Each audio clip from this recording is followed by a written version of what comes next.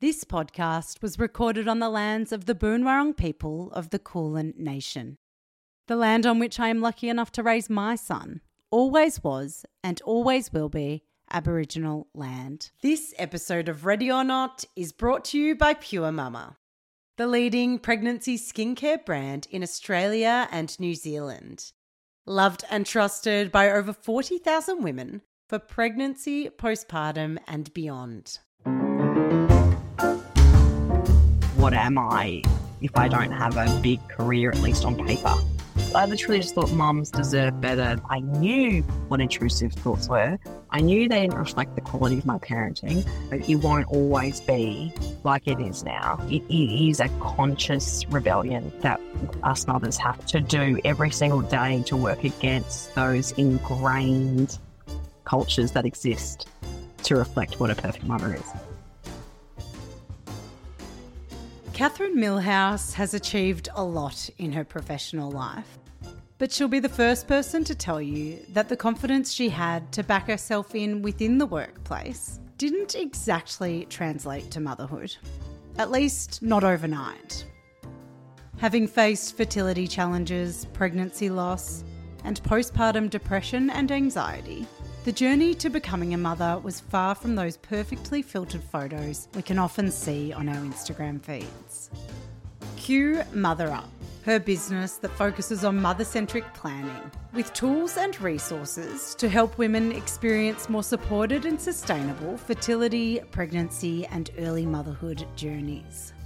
From her high-flying corporate career to motherhood and starting her own business, here, we talk the resentment so many of us feel when watching our partner walk out the door, the importance of planning for motherhood, and why we need to focus less on high achieving and more on good enough parenting. I'm Lucinda, this is Ready or Not, and here is the perceptive and powerful Kathryn Millhouse. Kathryn, I want to take you back to pre-motherhood. I know you've said in another podcast that you were a really high achiever. You wanted to be good at everything, and if you weren't good at something, you would give it up. Tell us about that Kathryn before she became a mother and what her career looked like. So I left school and went straight into uni, and I did economics, and then I got into the honours program and did a thesis and completed that degree with first class honours, and to me that was just that was the only acceptable level. Like anything less was just a failure. Yeah, I've had a really diverse career because I focused on health economics through my degree, and then I decided that I wanted to get into luxury brand management. So in typical Kathryn fashion, I just tapped into my network and I got in contact with the former head of Chanel in Australia, Asia Pacific, and the head of Prada. So she headed up those two brands over her career. And she started up her own business. And I said, oh, can I come and work with you? And I went down to Sydney for an interview, and I worked with her for a few years. And I also consulted back to her when I moved back to Brisbane, because I moved back to Brisbane when we got married, because my husband got a good job opportunity back in Brisbane. And then from there, I thought, oh, gosh, what am I going to do? And to be honest, I chased money. So I just looked at what industries were doing well. And at that time, it was coal, as bad as I feel about that now. So I got into logistics, and I worked in mergers and acquisitions under an investment banker that helped do the IPO of the business that I was in. It used to be a GOC. Then I worked with her, and we were really trying to change the commercial culture of the business and look at opportunities and be able to replicate industry advancements that we would see in the Class 1 railways, particularly in North America. So I did some pretty cool M&A deals in that period of time. And then there was a big push for women to be better represented in operations, because in that time, I believe 87% of people in operations were men. Wow. And so we were really underrepresented. So they basically, it was a flawed program because they just looked at people who were high achieving in their own areas across the business And then they would offer you a job opportunity for 6 months, and then you would go and do that. And I remember sitting around the table as a woman, one of maybe 12 women in the business. It was a 10,000 person business. Wow. And I remember sitting in that room with the CEO, who was making at the time about $14 million a year pre-bonus. And he kind of wanted a pat on the back from what I could gather. He was like, "Oh, how great's the program? Like, how's everyone doing?" And I said, "This program's not great." And everyone else was just really quiet. And he goes, "Oh, Kathryn, why is that?" And I said, "Because you're taking us out of, it's not a structured program. So you're not putting us through like a training program specifically. We're not doing it with our peers. We're in silos. And then we're just supposed to go back to our previous role with no advancement in that particular area of expertise. So we haven't expanded upon our base level, our core skills. We have no guaranteed way to transfer into that area. And then we have no bonus potential for that 6 months." So I said, "Where is the incentive for us to actually work hard here? Why are we doing this?" And everyone was just shocked. But it was really flawed. What did he say? What did he say back to you? He didn't say anything. So basically it was a publicity play. It looked good. Yeah, it was absolutely a publicity play. And I think I was 27 or 28 at the time. And most of the other women. I love it. I wish I had that in me to take it up to someone like that. That is brilliant. So most of the women in the room, to be fair, probably would have been 10 to 15 years older than me. And it was very much the culture. We're just lucky to be in the boardroom. We're just lucky to be in his presence. I already worked closely with the executive team based on the M&A deals that we were doing, and the briefings that we gave. So yeah, I had a huge amount of confidence early to sort of speak up for myself in that kind of context. It definitely didn't translate into motherhood, I can tell you that. Which a lot of things don't, which we'll get to. So you're working this very high-flying corporate career. I think you have said, though, in the past that you also did really want to become a mother. So that was maybe in the backdrop. I always knew that I wanted to be a mum, and I got married I was almost 26 when we got married. So we got married young because I was with my boyfriend since we were, my now husband, since we were I was 18, he was 20. And so I had some health complications when I was 17, which basically I had peritonitis and my appendix burst, and I had this big life-threatening infection that affected my female organs. So it affected my ovaries and uterus and, my fallopian tubes in particular. And so the discussion was always, literally I went to a leading gynecologist, an obstetrician in Brisbane when I was 17, which was a wild experience. And he said, "You'll definitely need IVF."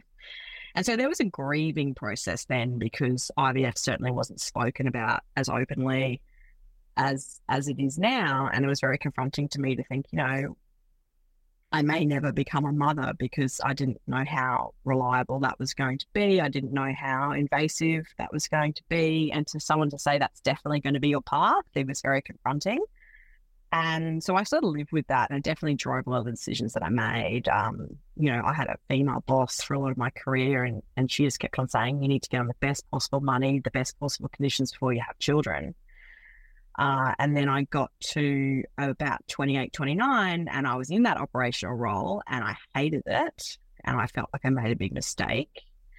And I said to my husband, "This is the time. Like, we're just going to see what happens. We'll try to get pregnant." And we sort of had a year and a half of trying to get pregnant, and we didn't.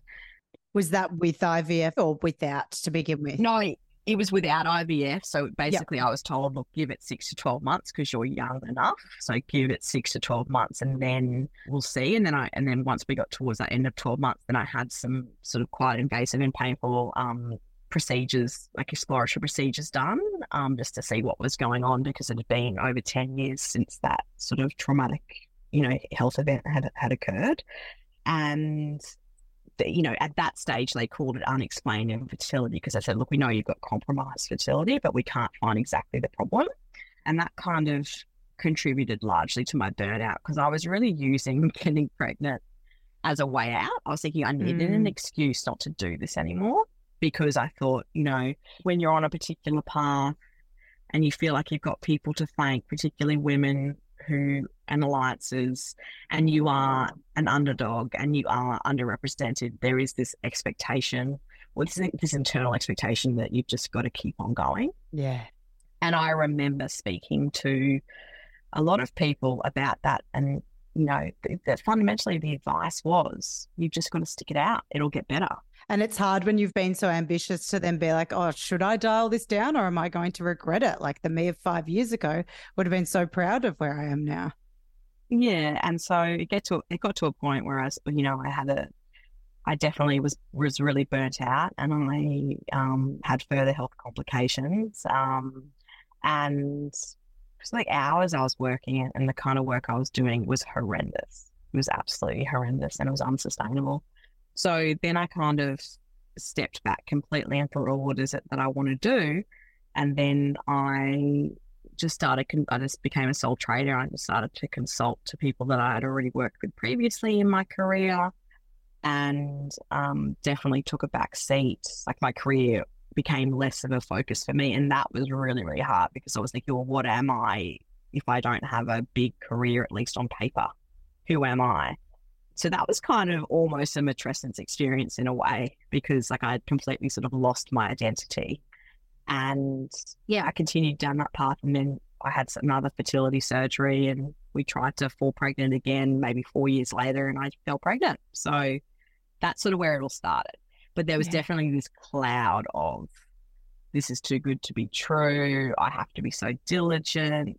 I had friends and family and knew lots of people who had both struggled to be pregnant and struggled to stay pregnant.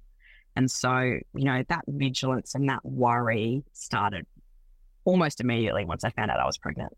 At this time, were you still freelance consulting, working for yourself? Yeah, I was. Yeah. And so how did you navigate that time of your life? You're growing a child that you've wanted, you haven't known if you were going to get. You'd taken a while to get there. Mm-hmm. And then you'd experienced this huge burnout that had led to a bit of a change in career path. How did you navigate all of those facets of life coming together? Not all that well, I would say.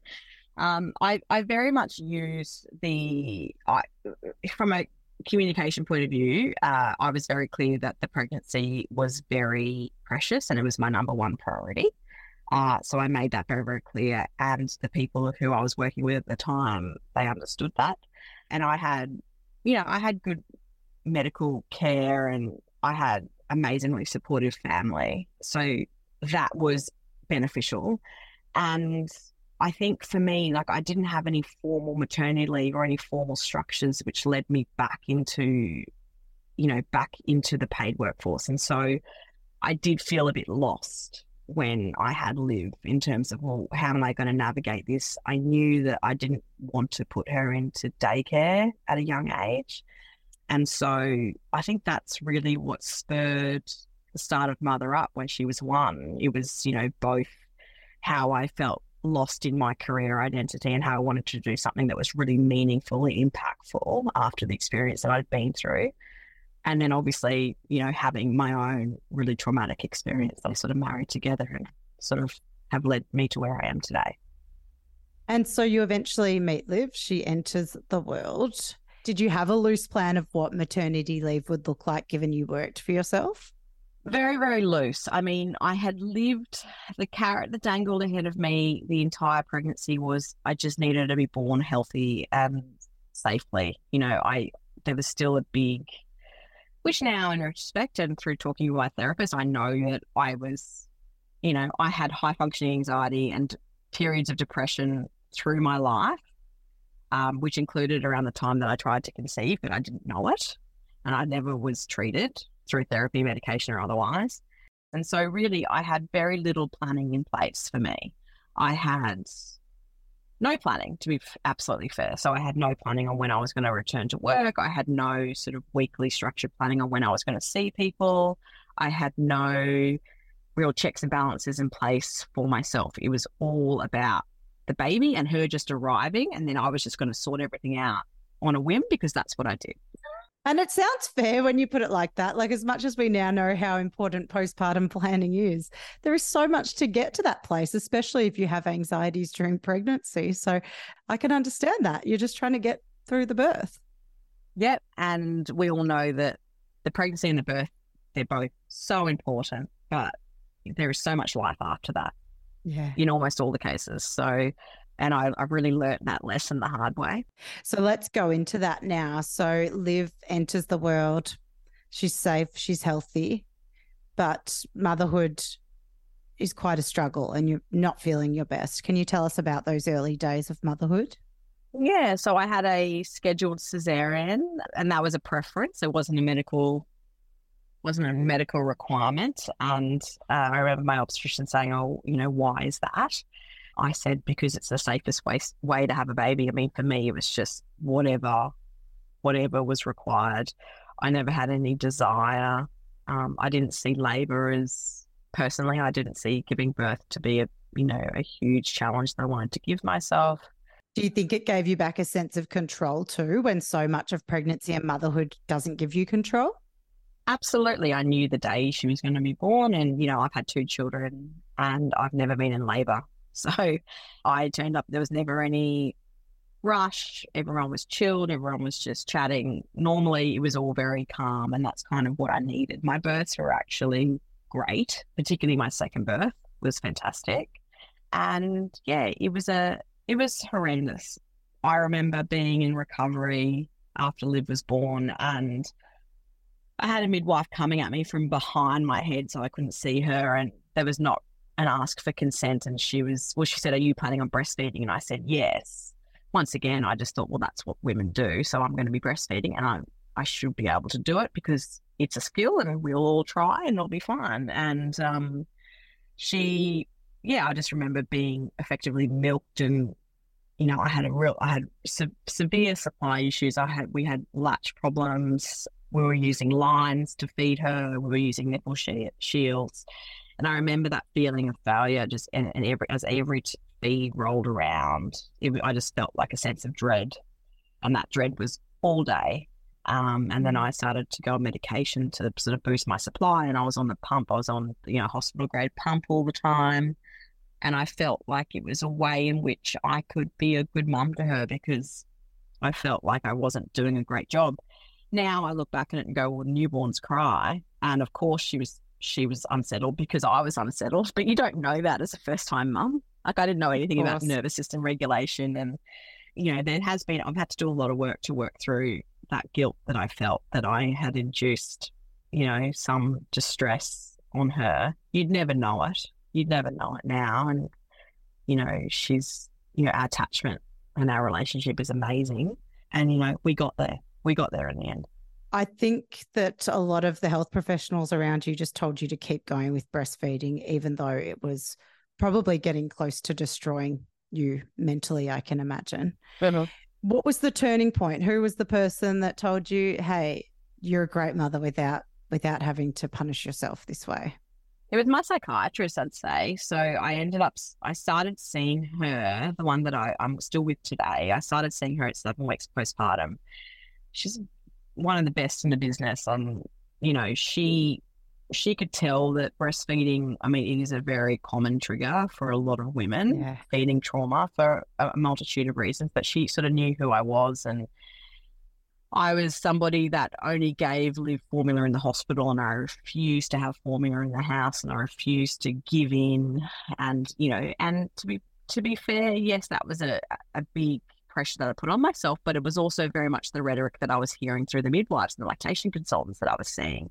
Nobody had really picked up, hey, maybe mixed feeding would be a good option for you to explore, even not just necessarily going to formula, but just, I potentially would have breastfed my son if I would have had a less traumatic experience with Liv, and maybe, mixed feeding would have been probably much more sustainable and less hard on my mental health, because I became really obsessive about it. So, I know that I've always had an obsessive personality, and, in retrospect, I definitely have experienced OCD throughout my life, but I only found that out through being diagnosed with by my psychiatrist. But she was very skillful. She sort of, got me on the right medications, and we started therapy, and it was really by about sort of, I don't know, maybe 5-6 months postpartum she started to talk about the breastfeeding because I just said, I've just got to feed her. Like, this is the only option and it's really hard. And I was effectively expressing and bottle feeding her a huge amount of the time because the latch was still really difficult, and Liv wasn't able to feed without nipple shields until she was about 7 months old. And so there was also like, I wasn't breastfeeding in public. So that kept me at home a lot. Yeah. So it was really my psychiatrist who got me into a point to say, why don't you consider doing some mixed feeding and it was, I had the other people to feed her because I was bottle feeding her. So I had a maternity nanny to help my mum and my husband. So it wasn't so much that. It was more so just taking the pressure off being her only source of food and nourishment. But really I continued, but she was the first person to sort of open the door. I didn't slam it closed on her. I started mixed feeding, I think, at about 10 months old, but that was largely allergy driven because I was on a really strict diet, and I sort of got to the point by 10 months where I started to feel more like myself and thinking, okay, well, I've got to get her used to a formula now. So we did some mixed feeding from there. Another amazing female startup doing great things, Pure Mama supports women on their journey to motherhood with nourishing body care that they can trust. Powered by pure and naturally derived ingredients that work alongside your body's changes and provide nurture and comfort to those areas that deserve some extra love. I purchased a bottle of their liquid gold belly oil, which is sold out 3 times over, and I can assure you it's as good as it sounds. Not only has it helped me with my increasingly itchy belly, it's also become a ritual at the end of the day to make my tired and sore body feel good in late pregnancy. And what's even better is that all products are midwife tested, approved, and recommended. Shop the full Pure Mama range, including their signature belly oil, scrubs, nipple butter, and gift sets at Pure Mama, that's MAMA.com, or online from Mecca Beauty. And I know you have said that you resented your partner, that he could sort of walk out the door and live a normal life a lot of the time, and that you did fear being alone with Liv, which I think are 2 sentiments that so many mothers can appreciate and understand and relate to. How do you feel thinking back to that now? What do you remember most of those times? I've apologised to my husband, and I've had big discussions with him. And they largely came around when we were talking about having another child, because, he actually he never made me feel bad for how I was, because he knew that I was unwell during that first year. But upon those discussions about having a second child, he's just like, you were just so unpleasant. You were so mean to me. You were so black and white. You were so harsh. Your standards were so high. I felt so criticised. And the resentment definitely fueled how I reacted and how I responded, because I was massively jealous of him and how he was able to be a great dad because he could be there part of the time, whereas I was there all of the time. And there was a sense of novelty between him and Liv, whereas with me, I'm sure at times she was sick of me and I was sick of her. So the resentment was huge. And the resentment, it ebbs and flows. Now we're in a position where Liv's 4.5 and Ted's 1. And it's almost like there's some reverse resentment on the weekends, because I feel like the way that we structure our life, he's almost the default parent on the weekends and I'm the default parent during the week, because he's the primary caregiver in our family. And I try to do my work on the weekend, and I try to do a lot of socialising that I'm not able to do during the week, and all that sort of stuff. So there's definitely, that plays on both sides of the coin. And I'm a little bit proud of that, to be honest, to actually have gotten to a point where you're defying the odds like you did in that boardroom way back when too. It was about a year postpartum that MotherUp really started to take shape. Firstly, can you tell me you said that about 10 months you started to feel a little bit more yourself. So tell us about how that started to play into it, and then what led to you actually going, there's a business idea here and I need to help other people not feel the way I did in those early days? Yeah, I think like I finally got to a point, in the last quarter of her first year of life where I started to be a lot more self-compassionate, and I was seeing close people around me who were struggling. I was seeing that there was such a lack of quality evidence-based and balanced information out there. I had just started to find a really great supportive social media accounts that weren't there, or I didn't find them when Libby was little, and I found social media really triggering. And I literally just thought, mums deserve better. This is terrible.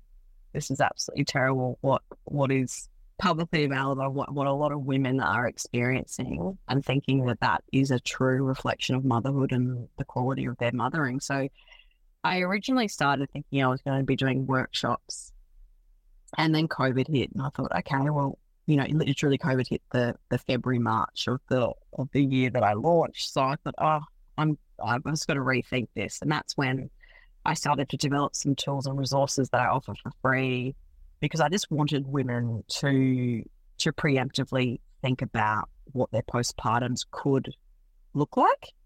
So, the postpartum planning framework that I created, it is a business model canvas framework, and it's something that I've adapted to motherhood, and it's something that poses some questions that I really want people to think about, so that they think about, well, what am I going to do to try to reduce resentment and better allocate or best allocate, mental load in our household and things like that. They're things that I would have loved to have known common problems when people have babies. And something that I can, I encourage women to talk about with their close support people and, within their families. And so I literally get a kick every time somebody downloads it or downloads any of my resources. I just think, that's one, I'm hoping it in some little way, this will make their postpartum a little bit better. And so you're doing a lot of work in the space professionally, which I imagine, of course, is work that you've done personally too. And you've spoken a little bit about the relationship stuff that came up when thinking about going from 1 to 2 children. What else did you do to feel ready to experience pregnancy and motherhood again with your son, Ted, after an experience that had brought a lot of trauma on for you? It took a lot of therapy to get to a point of trying again. And yeah, my husband and I just had enormous discussions about how that would look and what support we would require in order for that to happen. Based on COVID, he was working from home when we were trying to get pregnant and when my daughter was in her early toddler years. So there was already a really good safety net, and he was really great at, almost no meetings were off limits to Liv. So often she would just wander and have a chat to her dad during work. And so that environment definitely supported us in making that decision, because there was no foreseeable change in that dynamic, in that work and home dynamic. So I was very structured in my thinking in terms of what I was going to be, what type of help I was going to be asking for.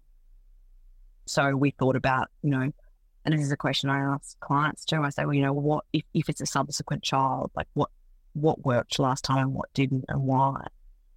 And so I knew obviously the breastfeeding was traumatic, and so that was the decision very, very early on. And so I wasn't going to be breastfeeding this time. And if anybody who I encountered wasn't supportive of that, then they weren't going to be part of it. So I had great support from my obstetrician, and that support then filtered through to the maternity ward when I had Ted, when I was in hospital for 5 days. There was, it was very clear that these are my feeding preferences and there'll be no discussions about it.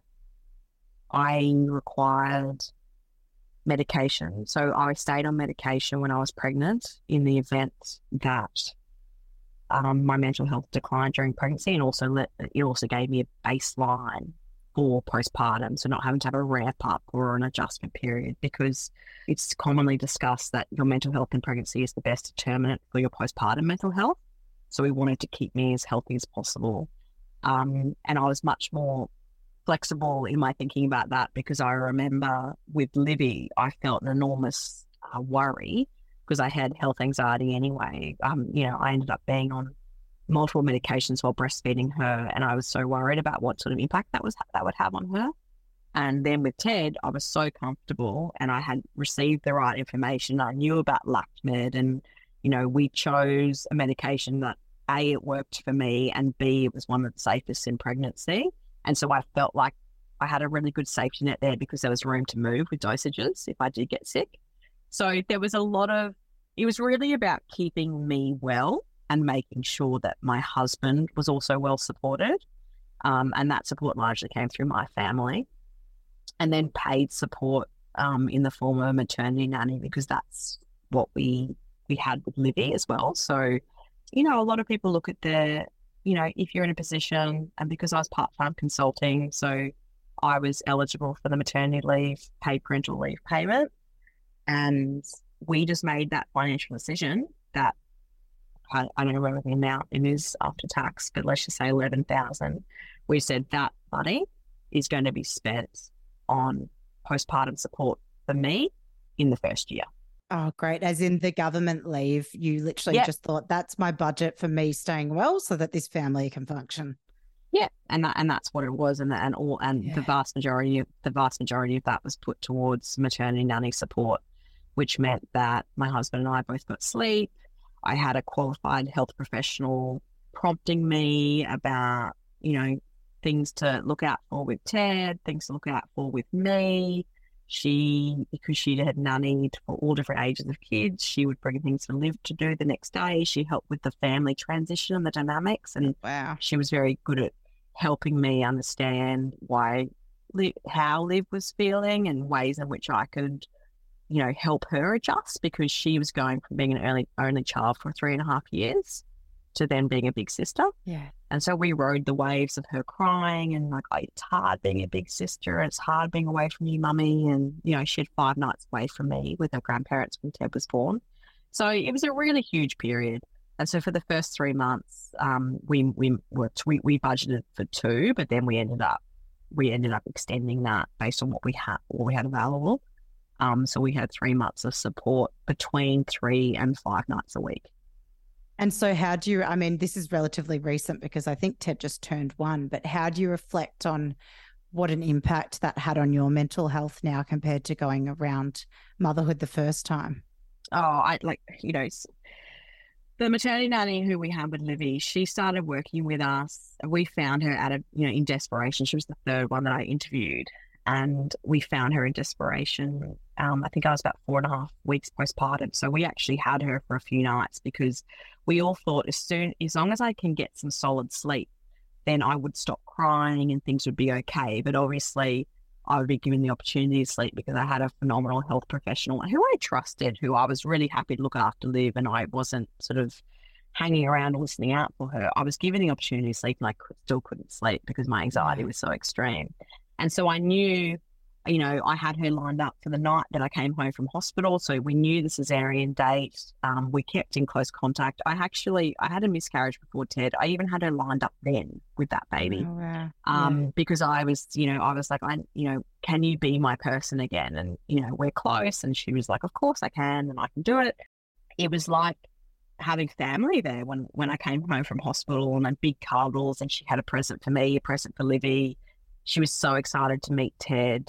She was so excited to be there for us. And so, we knew that that's exactly what we needed first up, because we didn't want to prolong any sleep deprivation. And that's something that I speak to my clients about too, because, that may not be available or achievable for everybody. And I'm very aware of that, but thinking about ways in which mothers-in-laws, fathers-in-laws, older cousins, whoever it may be, friends, my sister-in-law offered to come and stay with me up in hospital if Livy wasn't adjusting well with my parents. So we had like a backup plan if Livy needed that extra support from a parent when I was in hospital.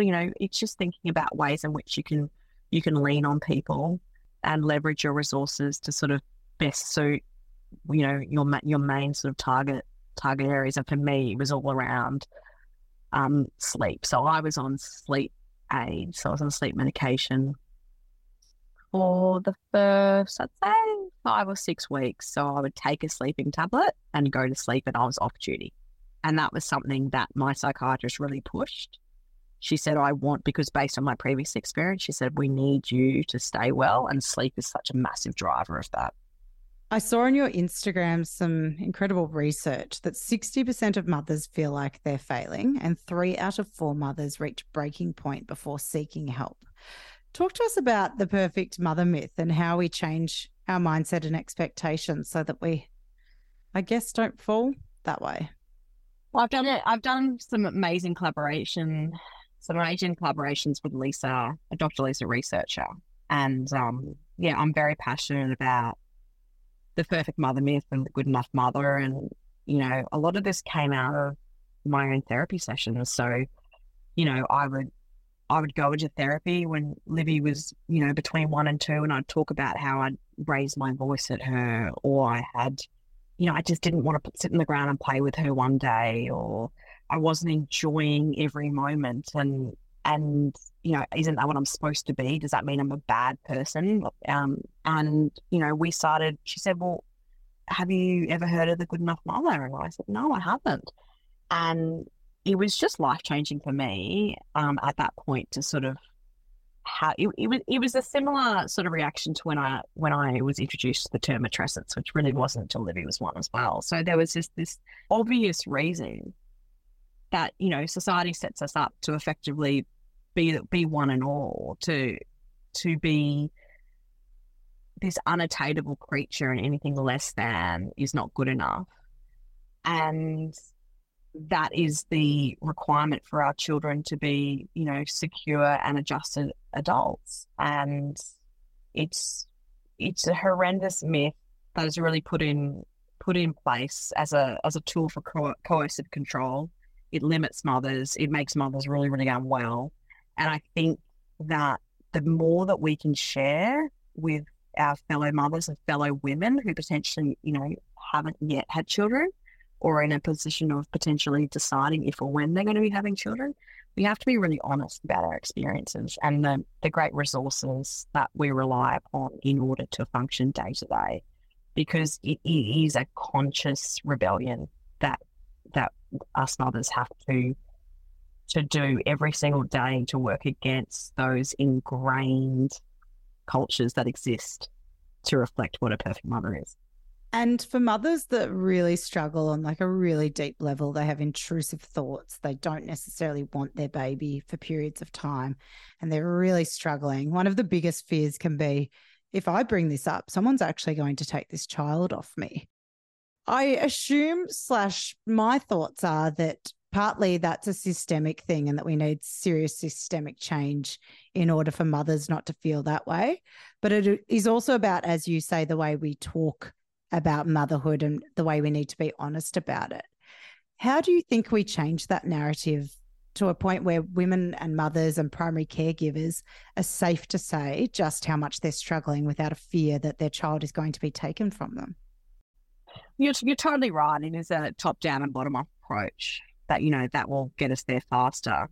I think it needs to be better perinatal screenings, obviously, and better perinatal discussions about the commonality of these issues and the fact that these are very normal things that exist in up to 100% of parents in the case of intrusive thoughts, for example, and they're not a reflection upon you as a parent. And research actually shows that you're less likely, if you are having potentially true intrusive thoughts about harm coming to your baby, and the most distressing ones are that you are in fact causing harm to your baby, that you are actually less likely of doing that than the average person in the population. Oh, wow. I've never heard that research. Yeah, because the reality is that intrusive thoughts come about when, your mind is incredibly, charged. And that's primarily in the first 6 months of becoming a parent. And I certainly experienced intrusive thoughts with both of my postpartums, and both of them manifested very similarly. So I thought in both cases that I'd purposely drop my kids. And it was really in the second time because I knew what intrusive thoughts were. I knew the commonality of them. I knew they didn't reflect the quality of my parenting. And I knew the way to address them in my mind, which was, you're an intrusive thought. You do not reflect my actual wishes or intentions. I'm going to let you float away. Now, when I was able to do that, the intrusive thoughts dissipated, and it became a general part of my depression and anxiety treatment. Because yes, they can be a symbol of perinatal mental health challenges, but they're not necessarily a symbol or a symptom of. So it was so much less distressing with Ted than it was with Liv, because I thought, if I tell somebody about this, they will literally think that this is my wish or intention. This child is not safe. Yeah. So really, it becomes both.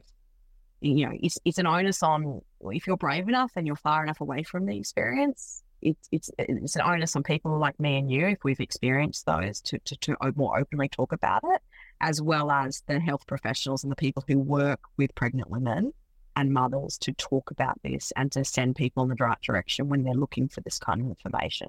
I made a reel with science-minded Siobhan Kennedy Costantini about intrusive thoughts, because both of us experienced them really severely with our first babies. And it's something that we're really, really proud of, because it's just something that we hope will just roll around the internet and people are able to see. And we're hoping that people who are potentially in a shame spiral are able to see it and potentially then spur help or further research, for example. So you've had your business now for a few years and you're a mother of two. What does making work as a mother look like for you these days? That's a really, really good question. I'm much better now at not having really quantitative or really structured goals for me at the moment. I'm very much looking at, where do I think I can have the greatest impact, or where do my passions really lie? So I know what I want to be doing over the next 3 years. I know, and I'm just trying to do what I'm really passionate about at the moment with 2 small kids and 1 kid full-time and 1 kid only part-time in kindy. I'm just trying to focus on, what really lights my fire, because my opportunity to work is it has to be flexible, and it often has to be out of hours. So I do a lot of prevention work. Like I do a lot of work in preventing distress, because, as you brought up that start, 60% of parents feel like they're failing. 75% of women, or 74% of women hit breaking point before they reach out, before they reach out for mental health support. And so, I do a lot of that prevention work and trying to prevent distress, and that's really rewarding.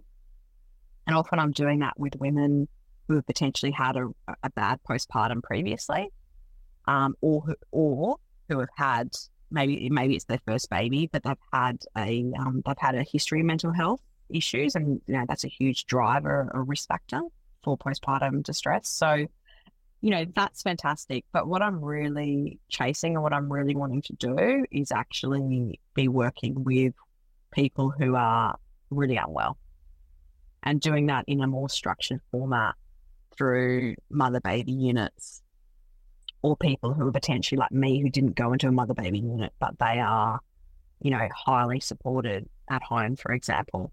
Because, I've informally helped friends, for example, who have been at MBUs, and helping them, with their discharge plans and seeing them sort of reintegrate. And, there's such a high rate of relapse, like in terms of having to be readmitted or, becoming in, severe distress again. So that's what lights my fire. So that's sort of where I'm focusing my energies at the moment. But making work, to be honest, at the moment, it is something that it's there, but I'm not putting any pressure on myself to have a certain number of clients on the go at one time, or anything sort of that specific. I'm just doing things that really light my fire. I've absolutely loved hearing your story, and the work you're doing is incredible. I have one last question for you. If you could go back to Kathryn that's a new mother and tell her one thing about the Kathryn of today, what would it be? Well, that's such a good question. I think I would say something like, it'll all be worth it. And I'm not saying that in a way to deter people from getting help, but it's a beacon of hope to say, it won't always be like it is now.